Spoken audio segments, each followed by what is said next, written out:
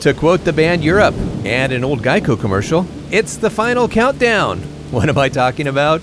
We are only a few days away from completing the book of Acts. What will we read next? Help me decide. Email me your suggestions at the address listed in the description below. We're focusing on the New Testament, so let me know what you think. Romans, John, Galatians. Email me and let me know your thoughts. Today we are in Acts 24. Go ahead and turn there now. As always, I'm reading from our exclusive provider, my own easy-to-understand and read version, which is available on Amazon.com. Just type in Dan Parr and Bible and you'll find it. Then you can have me read to you day and night. It's a beautiful thing.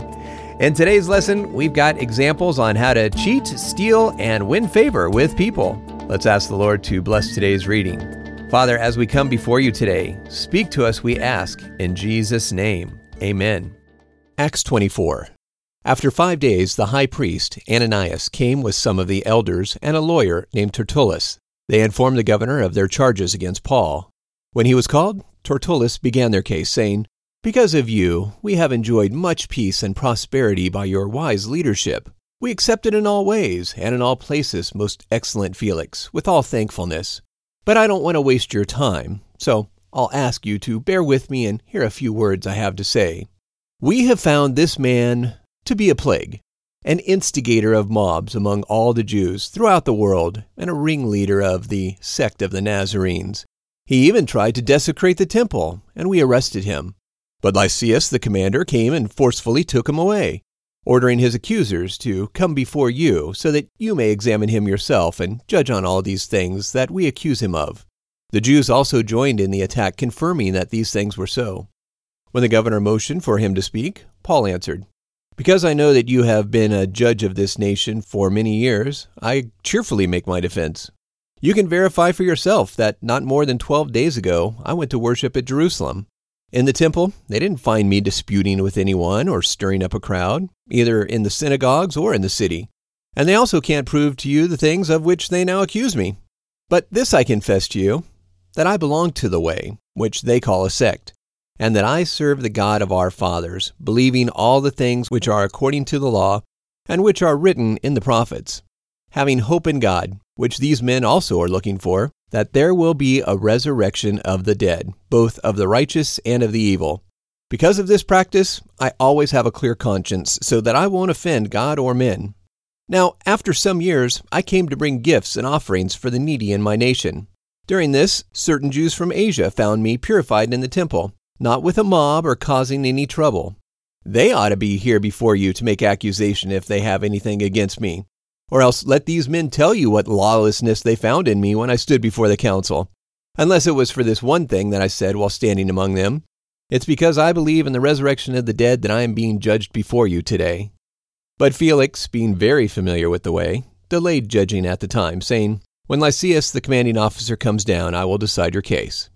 He ordered the guard to keep Paul in custody, but he should have some privileges and not to forbid any of his friends to serve or to visit him.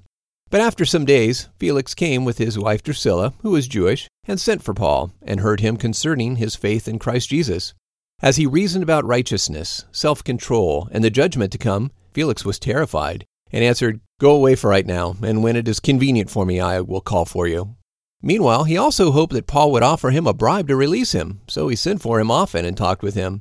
But after 2 years, Felix was replaced by Porcius Festus, and since he wanted to earn the approval of the Jews, he left Paul in prison. This chapter reminded me of a proverb. It's Proverbs 18:17 that says, "In court, the first person to speak seems right. Then someone else speaks and questions what they said." And that's exactly what we see happening here. Tertullus starts off by kissing up to Felix, saying how wonderful he is and that they don't want to waste his time, and this case is quite simple. Paul is a plague on society. Then Paul gets his chance and tells Felix, verify for yourself. See if the things they are saying are true. Then he admits to belonging to the Way, which is what they called the early Christian church, the Way, which is actually accurate since Jesus said, "I am the way, the truth, and the life, and no one comes to the Father but through me." And then Paul tells Felix that he is only going by what the scriptures say, and that he believes them. He tells him there is going to be a resurrection. So even in making his defense, he is peppering it with information that shows why people, Felix included, need Jesus. Now, Felix doesn't judge right away, but on the bright side, he does give Paul some freedoms while he is in custody. So this isn't Paul's usual prison experience. And the interesting thing here is that Felix calls for Paul and talks to him from time to time. He's interested in what Paul has to say, since it's different from any other message he's heard, and wants to know more. But he's also a crooked leader and wants Paul to offer him a bribe. And this goes on for 2 years. And Felix is terrified by what Paul says because he knows that it applies to him. He is a sinner in need of Jesus' forgiveness. Yet he is so entrenched in power and corruption that he doesn't submit. He chooses the temporary pleasures or trappings of the world instead of turning to Jesus who can save him. And after 2 years, he gets replaced and leaves Paul in prison. Now, I suspect that he does not get another powerful position because it says he wants to please the Jews, so he leaves Paul in prison to make them happy.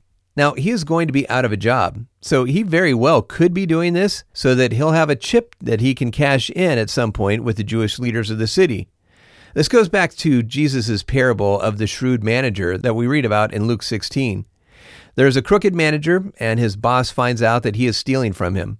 So he's going to fire the man. But before he gets fired, the manager thinks to himself, I'm too old to do manual labor. I'm too proud to beg. So instead, I'll win favor with the people who owe my boss money. So he calls the people in one by one and says, in effect, you owe my boss this much. Let's change the books and show that it's only half that amount. So now, when he loses his job and needs some help, he can go to these people and say, remember when I helped you out? Now it's time to return the favor. And while we don't have any biblical citations of Felix doing this, I'm inclined to think he did, just because Luke goes out of his way to say that Felix wanted to please the Jews, and he covered a parable that is very similar in his account of Jesus' life. For a while now, we've heard about the Great Resignation Syndrome in the U.S. during the COVID pandemic. And if you happen to find yourself part of that group, learn from Felix and the manager. Now, I'm not saying cheat your employer. I am saying be wise about what you do and think about future you before you leave. You want to make sure that when you're no longer working, you've made accommodations so that others will be willing to help you. Just do that without doing anything illegal or immoral. Let's pray. Father, thank you for always being our source and provider. Today's lesson kind of took a different turn, seeing the similarity between Felix and the shrewd manager. But help us to learn from this, Lord, to do things that are legal and ethical that will help us to be received favorably. Not sure why this came out of the discussion today, Lord, but maybe there is someone listening out there that you are speaking to. In fact, I'm certain there is. As always, Father, guide and order our steps, and may everything we say and do bring you glory. We ask in Jesus' name. Amen. So that's all for today, but before you go, let me remind you to email the address in the description and let me know what book of the Bible you think we should go through next. I want to hear from you and get your input.